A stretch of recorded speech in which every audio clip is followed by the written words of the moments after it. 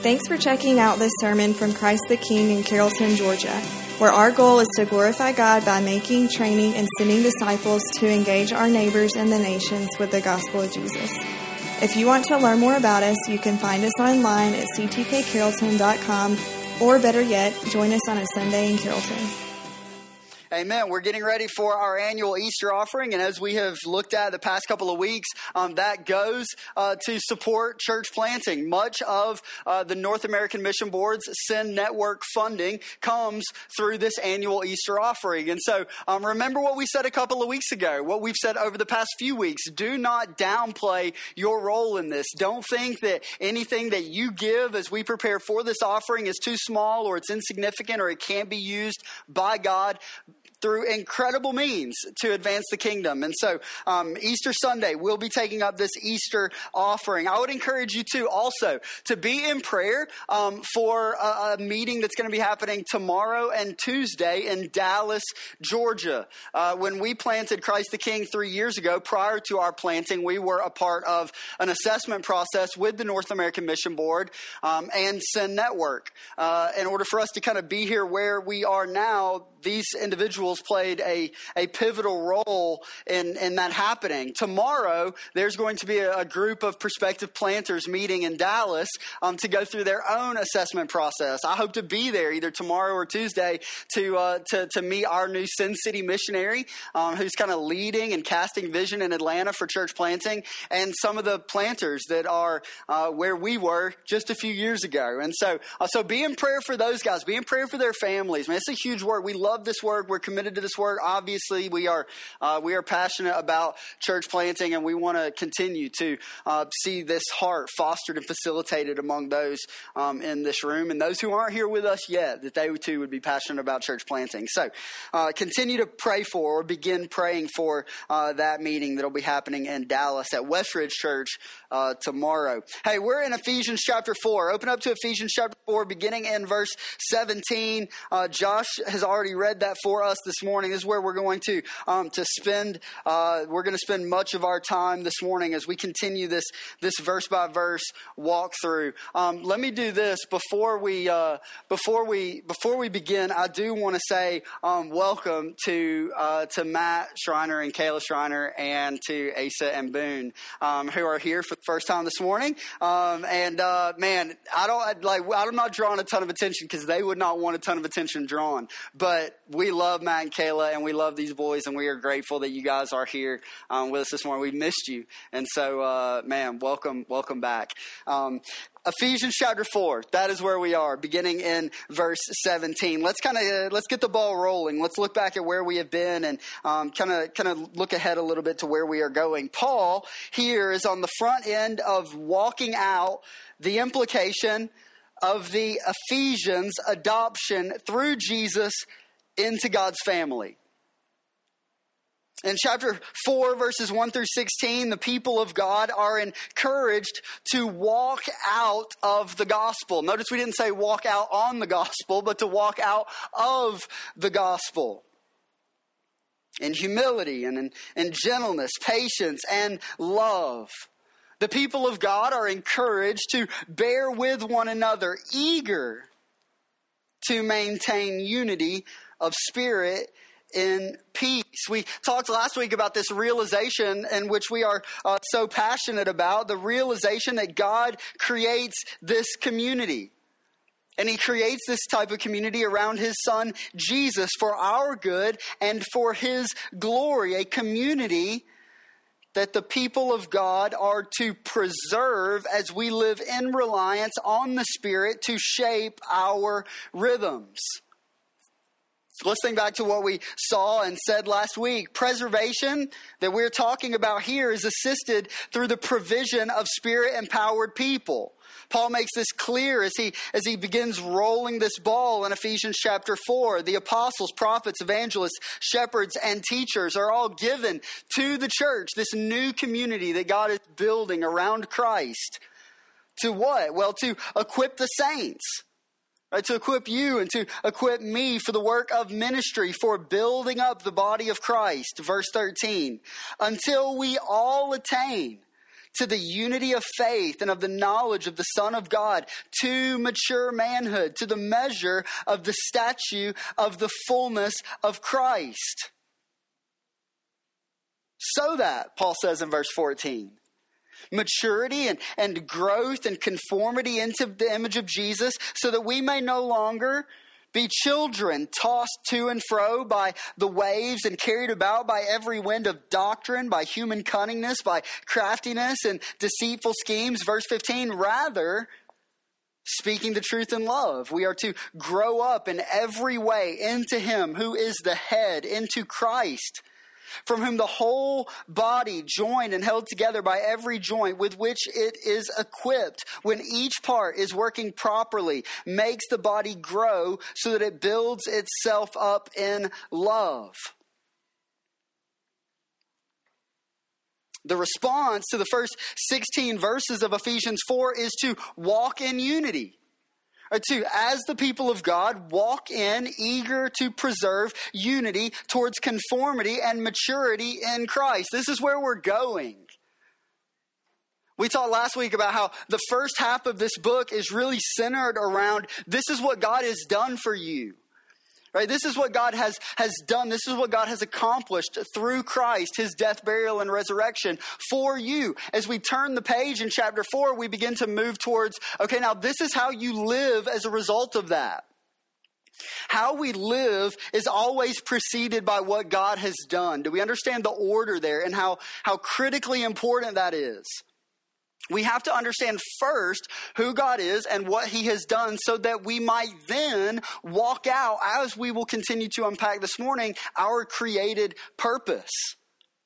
It has to begin with God. It has to begin with who he is. It has to begin with what he has done so that we might then go, okay, now let's walk this out. Too often we seek to put the cart before the horse, don't we? All right, how do I live my life? Okay, these are all the things that God says to do. I'm going to do that without ever bringing this back and connecting it with the gospel, without ever bringing back and connecting it to our reliance on the Spirit. God does it. God is doing it. It begins with this transformation of heart that leads one to, verses 1 through 16, walk in unity. As we look towards the second half where we find ourselves this morning, it could be best to summarize this way, right? First part, in response to what God has done, walk in unity. Second part, in response to what God has done, walk in holiness.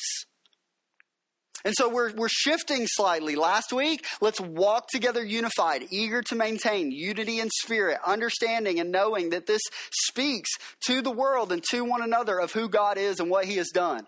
Our being unified with one another around Christ is an apologetic to the world.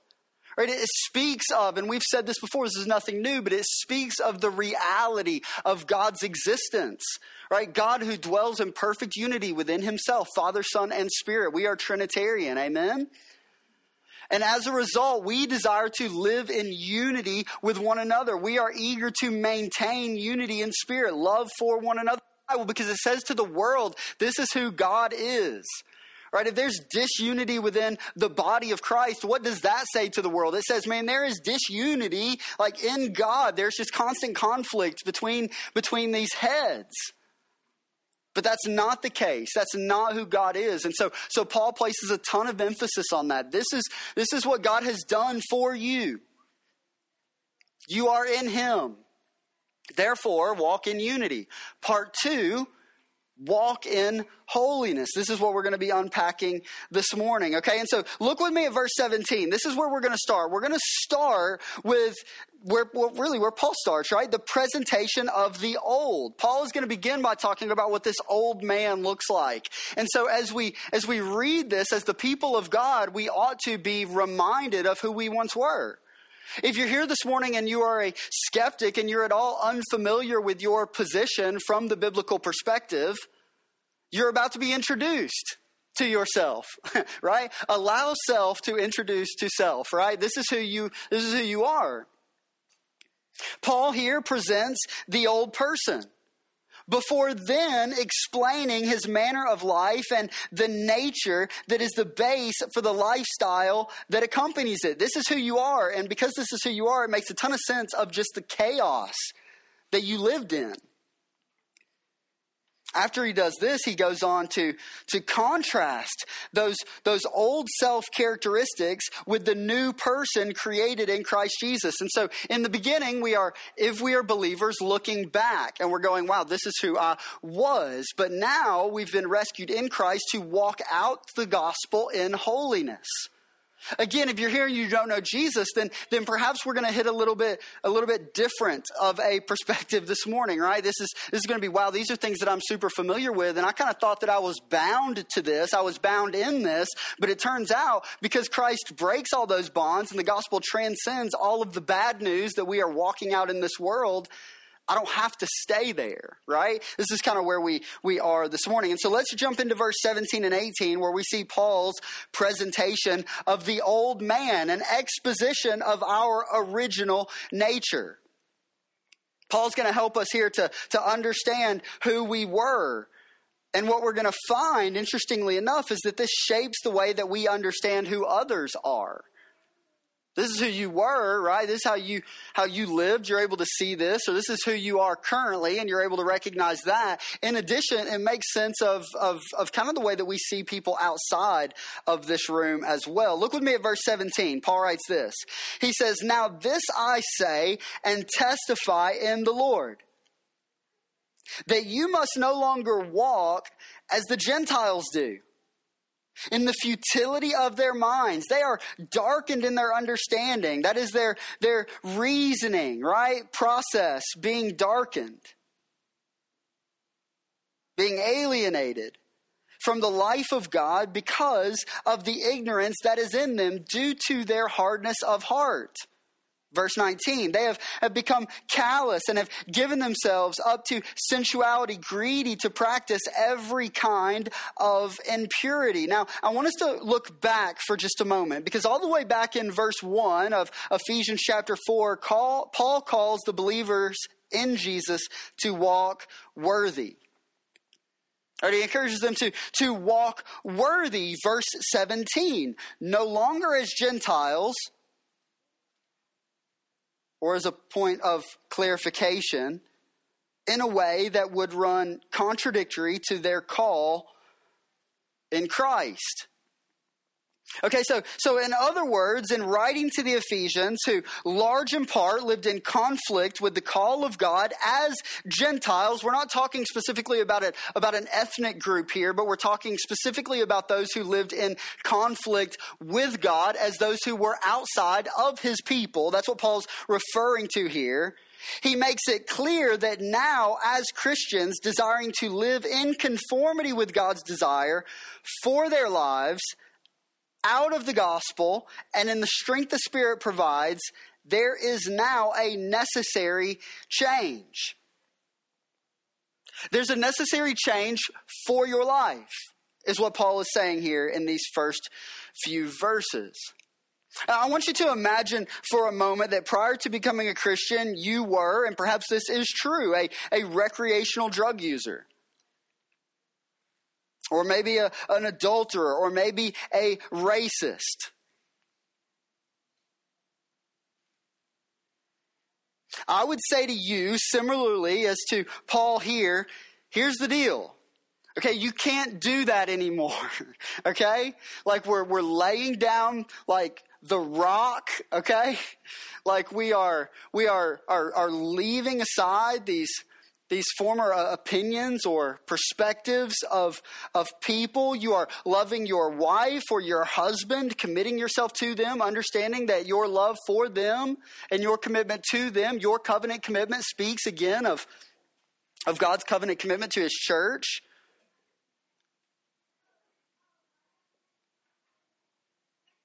Because you're following Jesus and that isn't how followers of Jesus live, you need to stop living like this. This is what this instruction would look like. Now, if this wasn't a pattern in your life prior to becoming a Christian, then it wouldn't make a ton of sense for me to say to you, hey, you can't be a racist anymore. You may say something like, well, I don't know that I struggled with racism prior. If, however, discrimination against others based on their ethnicity had been common, then we would have a great example of the context providing clarity to the call. Because you were those living against God's created order and purpose and desire and design for your life, then don't walk like the Gentiles anymore. Paul's talking to a Gentile group. He's talking to a group who as a people did not desire conformity of God's design for their lives. Paul asserts, right, because you are now in Christ, you can no longer live a lifestyle that is set against the Lord. You used to live out of step with God's design. That being, let's get really practical for a moment, a comprehension of Him. Right, a comprehension and understanding of His word and its implication. And right decisions in the everyday that are necessary for a life that glorifies God, having been alienated with created purpose. Your minds, verse 18, have been darkened as you lived alienated from the life of God due to your ignorance, which is, interestingly enough, a byproduct of your hearts having been hardened by sin, right? It all flows from the heart. Paul traces it down to the root.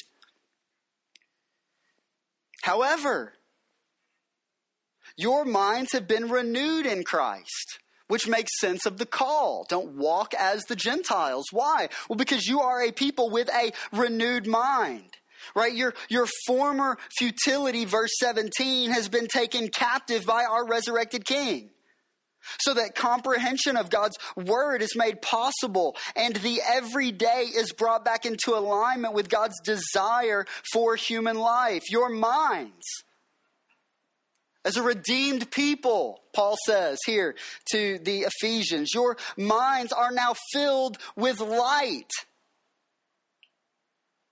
Your hearts used to be hard by sin, but now they are made soft. All of this making it possible for you to see God. Making it possible for you to see yourself and people and creation and purpose all in a new way. Simply put, because you are in Christ, here it is. Let's just boil it down as simply as we can. Okay, because you are in Christ, don't live like you're not. You have been made alive. If you are truly alive, so don't move about like dead people who don't know who God is. You've been rescued in Christ and equipped through His Spirit to live out created purpose. What is that? What are we created for? What are we intended to walk out as we don't live as Gentiles and we live as a new being people, walking lockstep with created purpose? How are we to live? What is our purpose? Well, it's worship of God and joyful obedience. Enjoyment of Him. This is your created purpose. And so here's the deal, Paul says. Don't walk as the Gentiles do, but walk as a new people that you have been created as. Walk out your new identity. It's kind of the other end of this spectrum.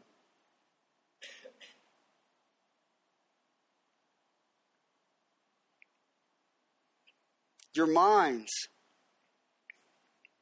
have been illuminated. They were dark. But we see gospel implication here, right? Because of your confession of Jesus, your darkened minds have been illuminated, right? It's kind of like those old cartoons, right? Where you've got like the cartoon character and maybe they're in the doctor's office and they wheel over the x-ray machine, right? And it just shows all their insides. And there's like in the head, there's a light bulb, but there's like nothing on, right? You just see the chain dangling and there's no light, right?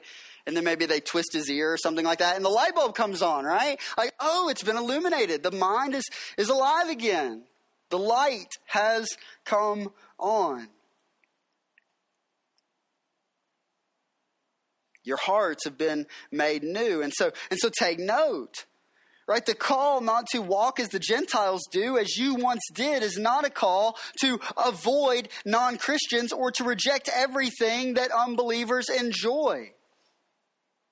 In fact, quite the opposite is true. Christians are to actively seek interaction with non-believers, which is, interestingly enough, a familiar pattern that God develops in redemptive history as his people live in culture, seeking the good of those around them without being transformed by it.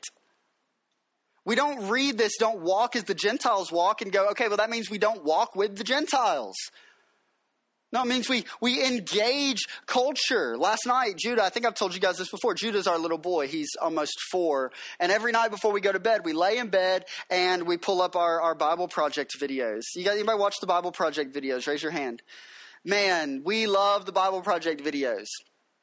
And so we were watching one last night, and it's talking about like the people of God's relationship with the Babylonians living in exile, and like what Jeremiah has to say about this, and how the people of God are not to just like maintain safe distance, but they are to like plant gardens and like integrate themselves into the community. Why? Well, because there's this desire, right, that we understand from a New Testament perspective of the people of God to infiltrate the culture. There's this recognition that our world is very broken,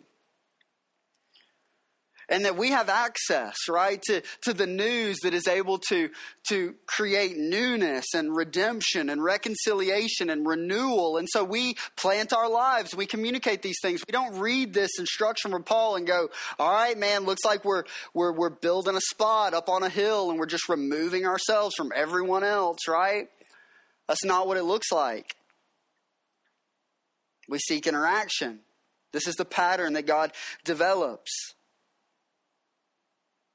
Not only that, but we can and should, as followers of Jesus, see and enjoy the good things given to us by God within the parameters that he provides in order to maximize joy while limiting potential harmful after effects. Sex, food, work, worship. These are pieces that fill out the human experience.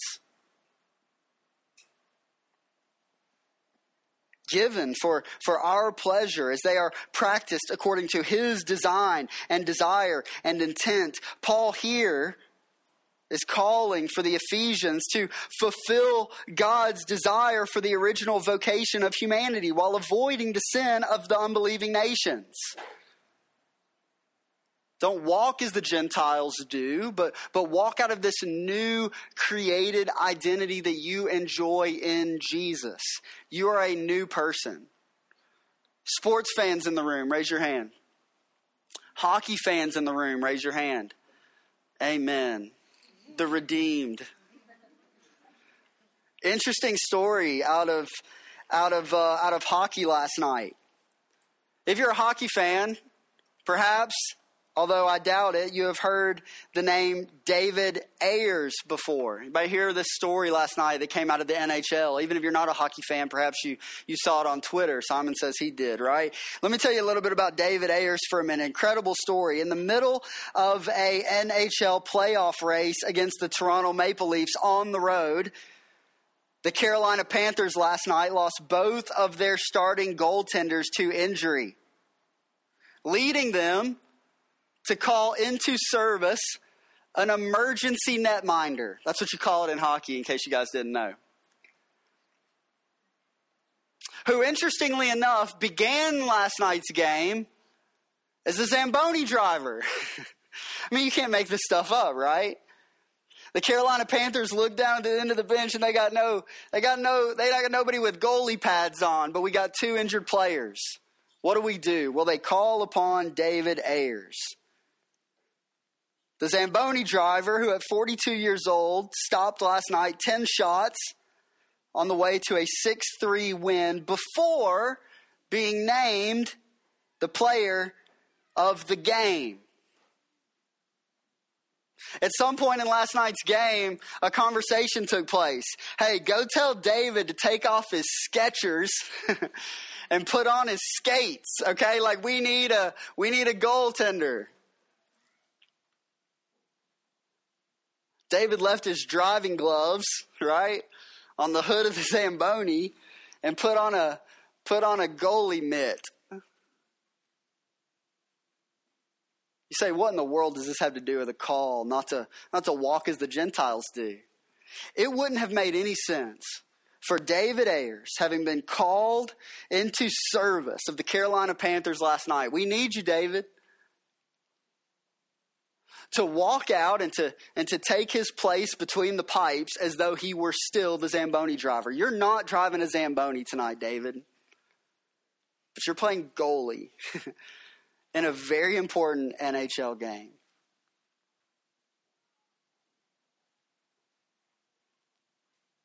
We are a new creation in Christ.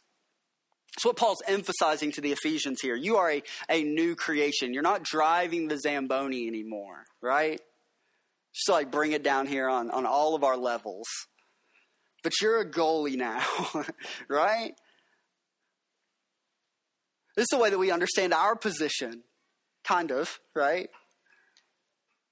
Like we're not this old person anymore, but we are new, and this new identity is an identity that we are called to live out of. Who we are now determines the way that we live our lives and the actions that we take. I guess we're all kind of like David Ayers to like some extent, right? In verses 17 through 19, Paul exposits the natural man. So you used to be. Don't walk like that anymore. In verses 20 through 32, he speaks explicitly towards the new condition that the Christian enjoys in Jesus. So we've been talking implicit up until this point, right? Not to walk as the Gentiles walk, then requires that we walk out of this new identity. We've been implicit. Paul is about to make it very explicit beginning in verse 20. He talks about the new position in verses 20 through 24. Look there with me beginning in verse 20. Paul says this. He says, "This is not the way that you learned Christ, assuming that you have heard about him and were taught him or in him as the truth is in Jesus, to put off your old self, which belongs to your former manner of life and is corrupt through deceitful desires, and to be renewed in the spirit of your mind, and to put on new self, created after the likeness of God in true righteousness and holiness." Here's the deal. At one time you opposed Christ. And then at some point you heard about him, who he was and what he said and the amazing things that he did, culminating with his resurrection from the dead, his ascension to the Father, and the promise that he makes to his people to return again. And at that point, you began to follow him.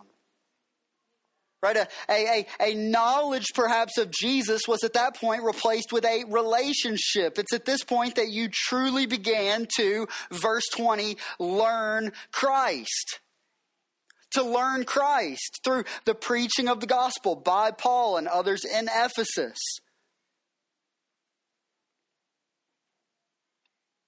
You've not only heard about Jesus, but you have been taught in him.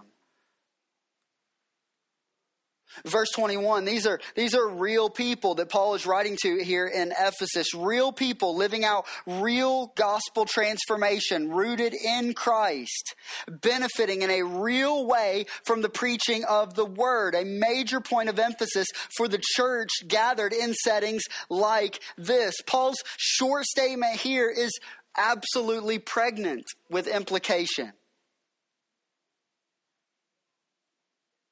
As distinction of our faith takes center stage. For the Christian, this learning Christ that takes place results in deeper intimacy with Christ. Paul talks about learning Christ here. We're talking about growing in intimacy. We're talking about growing in relationship. We're not just talking about absorption of information. You learned Christ. You are growing in fellowship and intimacy with Christ. That's the desire of like our gathering here this morning, is that Jesus would be lifted up, that each and every one of us would be brought to a position of humility and adoration for him. Hang with me. that we would know Christ, that we would know him better, that we would enjoy him more, that we would celebrate him appropriately. For the Christian, right here, right now, encouraged by God's work in the world to save through the shed blood of Jesus, displaying his commitment to his plan to collect for himself a people through the preservation of his word that elevates his Son. Truth that we are taught in Jesus results with, get this, deeper relationship with Jesus. That's our desire, right? Like our desire as the people of God is deeper relationship with the Jesus. Last night, Piper and I, our little girl, for those of you who don't know, we went on a little date. It's no big deal. It's kind of whatever. And we went to Chick-fil-A, and because Chick-fil-A did this amazing thing. Chick-fil-A killing the game, by the way. Like, what in the world? Like, I aspire towards Simon Chick-fil-A. You guys are doing an amazing job.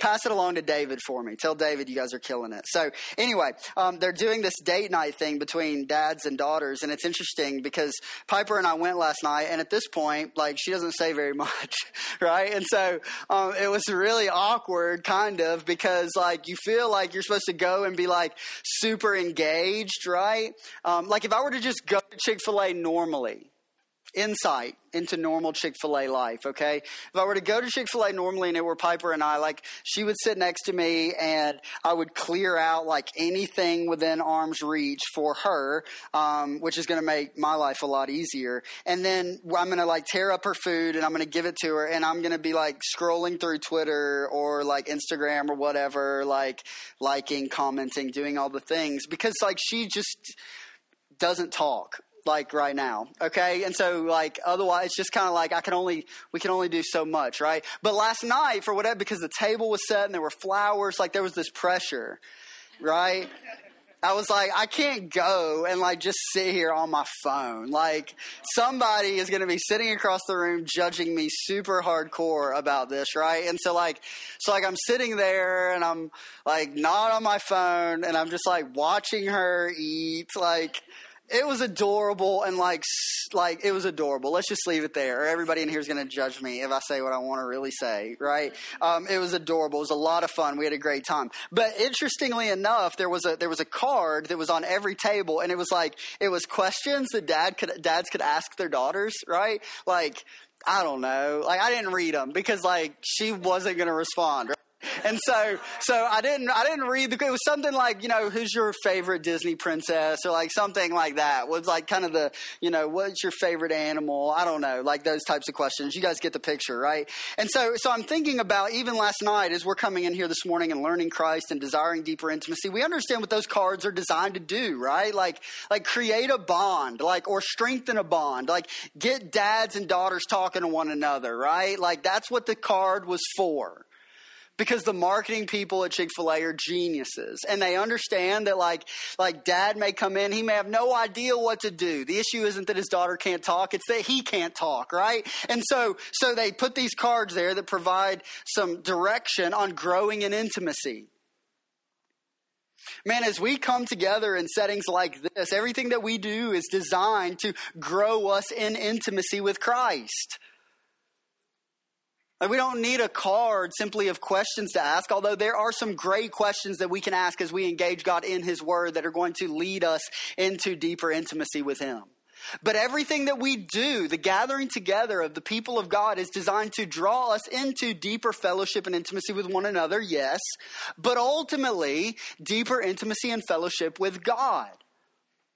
That's what we're desiring. That's what we're doing here, right? We're growing in relationship. We're not simply growing in knowledge, right? Or a comprehension of facts. But the way that these facts take us by like the shirt collar and drag us into deeper intimacy, right? Are we getting this picture? Are we understanding this here? Our old selves have been shed. They are being shed like a snake sheds its skin. Our old selves have been shed and they are being shed. The old is being peeled away. The old has been peeled away like layers of an onion. We put off the old and we put on the new, renewed in spirit and renewed in mind. Verse 24, created after the likeness of God in true righteousness. This is how you walk out a holy life. We understand that in Christ, we are made righteous, right? That your old self, Seth, has been peeled off. But it's also in process of being peeled off, right? In the same way you sit down in the summertime, right? And you take this like sweet Vidalia onion, amen, praise God, right? And you just begin to like peel off the layers. Like this is what our lives are looking like. Like we are learning Christ. We are growing in intimacy with him. And as we do, this old that has been in eternity future peeled off is now in process of being peeled off. Do we get this? Growing in intimacy with Christ, the setting off of the old, the putting on of the new. This is what it looks like to walk out a holy life. This is what it looks like. Paul's encouragement here, man. This is what God has done for you, part one, therefore walk in unity. This is what God has done for you, therefore walk in holiness. Peeled off the old, put on the new. Verse 25, therefore having put away falsehood, let each of you, right, walking in holiness, speak the truth with his neighbor. For we are members one of another. Verse 26, we've got this series of like, this is what this looks like. This is how you live. This is how you respond. Be angry and do not sin. Do not let the sun go down on your anger and give no opportunity to the devil. Let the thief no longer steal, but rather let him labor, doing honest work with his own hands, so that he may have something to share with anyone in need. Verse 29, let no corrupting talk come out of your mouths, but only such as is good for building up. Right, no longer breaking down, right? It's the walk of the Gentile. No, you are now walking in Christ. Therefore, you are building one another up as fits the occasion, that it may give grace to those who hear. Verse 30, and do not grieve the Holy Spirit of God, by whom you were sealed for the day of redemption. Verse 31, let all bitterness and wrath and anger and clamor and slander be put away from you, peeled off and set aside, along with all malice. Verse 32, be kind to one another. Man, be kind to one another. This is one of the first Bible verses we taught our little boy. Be kind to one another. Tenderhearted, forgiving one another as God in Christ forgave you. I want us to take just a moment. We're going to do this quick, and I want us to walk through each one of these statements. Because if verses 20 through 24 address the new position of the Christian, then verses 25 through 32 divide his practice. Right? This is what the new man looks like, and this is how the new man lives. This is his practice. Number one, don't use falsehood, but instead speak truth. That's what Paul says in verse 25. For this reason, having put away, having laid aside falsehood, man, let each speak the truth with his neighbor. For we are members one of another. Man, in the same way that the old person was tied to a certain lifestyle, which is what we talk about through these first few verses, the Christian is now bound together with a new in Christ. The scriptures paint this picture for us of the old again being taken off and the new being put on. What Paul is saying here is that there is a connection between your new creation identity and the new creation act of speaking truth. There's a connection between your new creation identity and this new creation act of speaking truth. There was a time in which you adorned falsehood. There was a time in which you put on falsehood. There was a time in which you wore falsehood. But you don't wear that anymore. Why? Well, because this doesn't represent Christ. And therefore, it cannot represent his people. Is this a struggle for you? Probably so. Man, God's word speaks powerfully towards the desires of the new heart, that we are saying, no heart, like we are new. We're putting off falsehood. We're not speaking outside of truth. No matter how difficult that might be, we are leaning in and we are seeking to represent Christ and the transforming power of the gospel. It continues on, verse 26. He says, use anger, but don't sin. Paul quotes here from Psalm 4:4, where the psalmist advises his enemies to keep their rage within themselves. In verses 26 and 27, it is made quite obvious that anger can become an irritation that provides the enemy with a foothold in the life of the believer. Don't let the sun go down on your anger. Why? Well, because this irritation is going to provide a foothold, and it is going to result in sin in your life. So super helpful to understand, in light of what Paul says here, that anger is not innately sinful. In fact, he says be angry, doesn't he?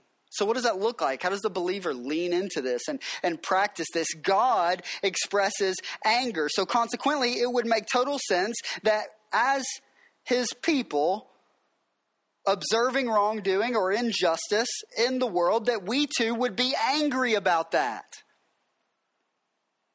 As we see brokenness and remnant and residual of old man in us, we ought to be angry about that. As we observe injustice in the world, things functioning out of God's design in the beginning, absent of sin, we ought to be angry about that. We observe issues around us, right? And we ought to be angry about these issues. Issues that anger God ought to anger God's people.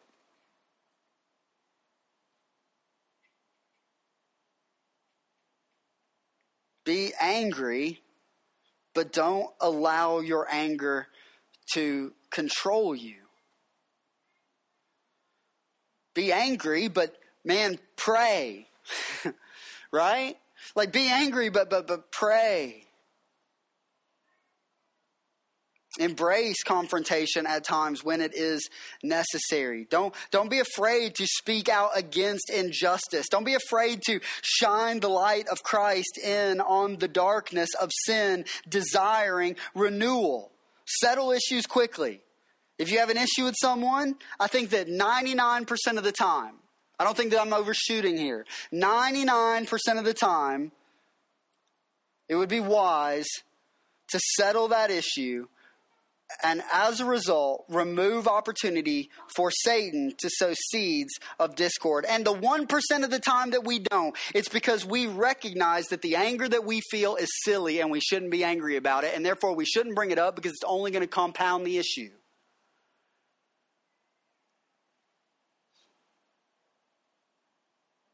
At which point, we personally repent and we move forward in forgiveness. He continues on, verse 28. We've got to hit these things quick at this point. Don't steal, but instead give to the needy. Interestingly enough, the thief has been made new to share now the fruit of his or her labor. This is consistent with gospel transformation when the heart of people. In Acts chapter 2, verse 45, we see the people of God, the church birthed, and this desire to sell possession and belongings in order to distribute the proceeds to all as anyone had need. In Acts chapter 4, we see gifts being laid at the apostles' feet and distributed to each as any had need. In Romans chapter 15, verses 25 through 28, Paul, while on one of his missionary journeys, takes a collection of financial resources from Gentile believers to take back to give to the church in Jerusalem. Used to steal, right? But now, flashback to the garden, there is this working that takes place out of a renewed heart. Sin just obliterates this, right? Like sin tears this apart. Sin tears this down. The garden is given to man and given to woman to work, right? And then sin creates this crazy relationship between our conception of work and the way that we practice it. So we just begin to do things like steal from other people. We steal from God. We take his glory and we direct it towards us. It's just a major mess, isn't it? Here Paul says, man, out of a transformed heart, man, you give, right? There's generosity that's on display. The glory that we had stolen for ourselves, we now direct towards God. Everything is about him. It's all for him. All we want to do is tell people around us how amazing he is, how incredible he is, how generous he is, how loving he is. We're pointing towards him. That's what we're doing. We're pointing towards God. We're not pointing at ourselves anymore. The gospel transforms this, right? We don't steal from other people, but instead we try to meet need. It's a heart of generosity that ultimately speaks of and displays God's heart. God is more generous than we are, right? God is more generous than we are. And our hearts of generosity are meant to direct others towards a deeper understanding of the generosity of God. There's just this total transformation that's being drawn out here. Don't use corrupt words, but instead seek to edify with your words, verses 29 and 30, right? Let no corrupting talk come out of your mouths, but only such as is good for building up. Man, we guard our tongues as the people of God. We speak truth. Why? Well, because God speaks truth. He exposes sin and he calls us into something better. He says this isn't good for you, right? This isn't best for you. I know what's good for you. I know what's best for you. And this is going to rub you. There's going to be some tension here initially. But I'm okay with that. I'm cool with that. Therefore, we build one another up. That doesn't mean that we don't at times engage in difficult conversation, but there's a desire. Go back to the first, 16 verses of Ephesians chapter 4, maturity and conformity into the image of Jesus. So we lean in and we embrace this. We speak kindly to one another. Edifying words. Right? We're not malicious, verse 31 and 32, but we are edifying in our action. Let all bitterness and wrath and anger and clamor and slander be put away from you. These things have been peeled off. Or they were a part of you, that you did adorn them, but you don't anymore. Therefore be kind, tenderhearted, forgiving one another. Here it is. Just this Paul, man, he just plants this egg. He just hides this egg, this nugget at the very end. That makes total sense of everything that he is talking about. It all sprouts from this seed that is God's forgiveness of us. Right? It's his kindness towards us in Christ. Right? That's what he says here at the very end. Look with me here at verse 32. Be kind to one another. Be tenderhearted, forgiving one another as God in Christ what? Forgave you. How do we walk out holiness, right? That's a question that maybe we're asking.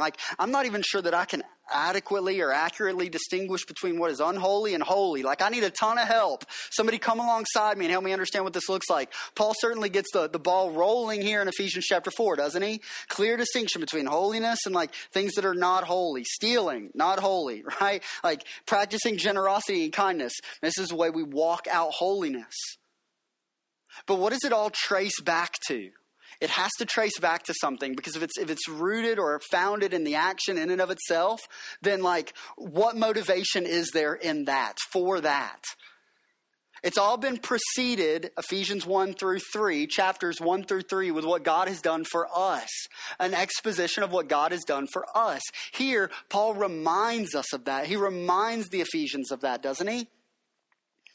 Love just as God in Christ loved you. Forgive just as God in Christ forgave you. It all comes back to Jesus, right? Jesus is the primary motivating factor of our lives' holiness. In humility, we express we can't do this on our own. We cannot and we have not done this on our own. We require transformation of heart. We require the strength of the Spirit. If you're here this morning and you're feeling overwhelmed by this call, dude, rest assured, you are not alone and you are not wrong. In and of yourself, you are inadequate. In and of yourself, practicing this type of radical generosity that directs like other people towards Christ is an impossibility. Right? Expressing and practicing and displaying and extending this type of love that Paul is talking about here is in and of yourself with any type of consistency an impossibility. But in Christ, there's a new heart. There's a new man. There's a distinction between the old and the new. The old layers are being peeled off and the new is being put on. Dylan couldn't do this. Dylan hadn't done this. But now in Christ, there is opportunity. As the people of God, man, we lean in and we desire to walk out holiness. In humility, we position ourselves before the Lord, right? Like we position ourselves before the Lord and we hold our hands out and we hold our hands up and we say, we can't do this on our own. Can't be generous like this, right? We can't work hard like this. We can't practice intentionality like this. Oh, but in Christ, man, in Christ our minds are illuminated. Our hearts are transformed. Walk in holiness. It's the call of Paul here in Ephesians chapter 4, verses 17 through 32. All made possible because God has seen you and He's seen me. He's loved us and He's forgiven us in Christ. He's forgiven us in Christ. And therefore we lean in, right? And we desire this life. God, exalt yourself. Make much of yourself in every element and aspect of my life. Help me to know Jesus. Help me to worship Jesus. Help me to enjoy Jesus. Help me to orient my life and my existence and my purpose around Jesus. Understanding that as we do so, we are walking out your design and desire for our lives, which is going to maximize joy and purpose and passion. This is where we want to be. Okay? This is where we want to be. And so let's corporately and individually make this confession as we go to the Lord, preparing to come to these tables to remember His broken body and His spilt blood, which makes all of this possible, apart from the substitution of Jesus. This is all an exercise in futility. We couldn't do it. We wouldn't want it. But because of what Christ has done, because He has displayed kindness and generosity and love by taking upon Himself our sins so that we might know this type of relationship, that we might learn Christ, our desires are being transformed. Let's ask the Lord to transform our desires, to give us a desire to walk out holiness as we walk out the gospel, all to His glory. Amen? Man, let's pray together. Father,